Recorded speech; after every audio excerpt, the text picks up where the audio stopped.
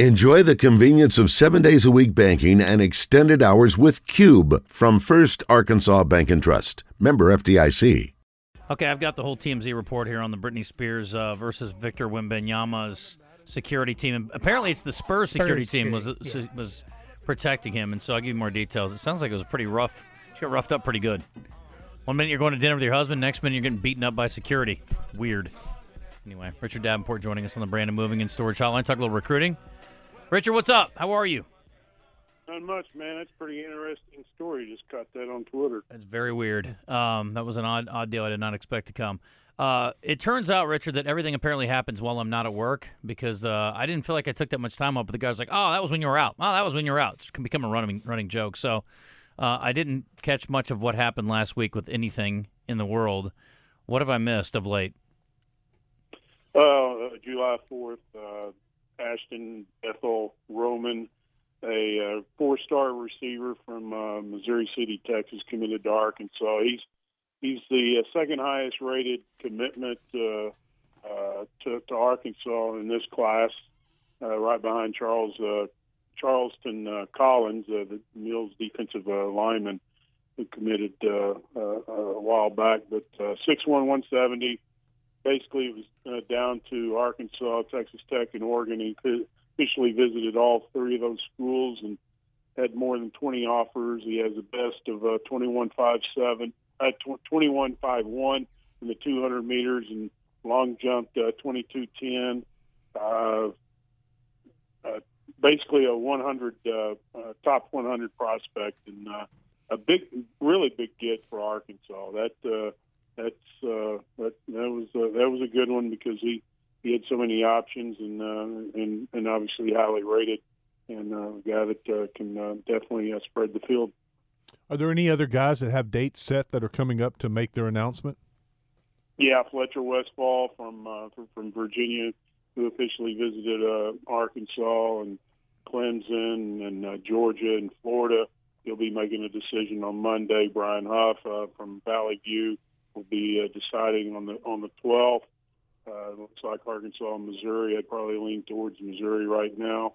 Then next Friday, Braylon Russell of Benton will announce his college decision from Arkansas, Tennessee, South Carolina, and Baylor.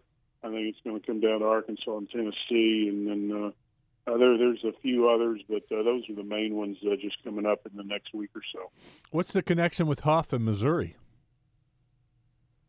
It just seems like there's been a good connection there with the coaching staff. I'm not saying that's a for sure deal with him and the Tigers, but I know probably a couple of months ago I felt like Missouri kind of had the edge, and then he did make an official visit to Arkansas in June, and I think they made up some some room as far as trying to get him to be a Razorback. So, we'll see. That's just my gut right now that Missouri may be leading, but I mean he'll obviously announce that, and we'll find out for sure. How about this 2025 running back, Amari Anderson? What's his connection to the state?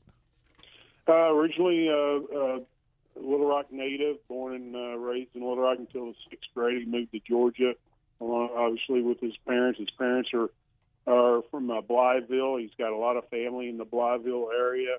So when he got an Arkansas offer back in, I think it was in May, it was a big deal for he and his family. He's got quite a few family members hoping he's a Razorback. So he's definitely, if there's a guy on the 25 list that you're wanting to be a Razorback, he's definitely way up there because Arkansas has made him a priority.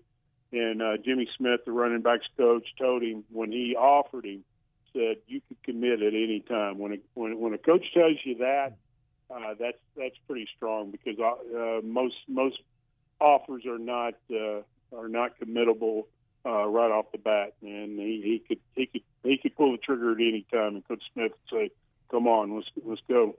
We got Richard Davenport with us on the Brandon Moving and Storage Hotline. Artie, what's the basketball staff doing? Are they out at all these big tournaments right now?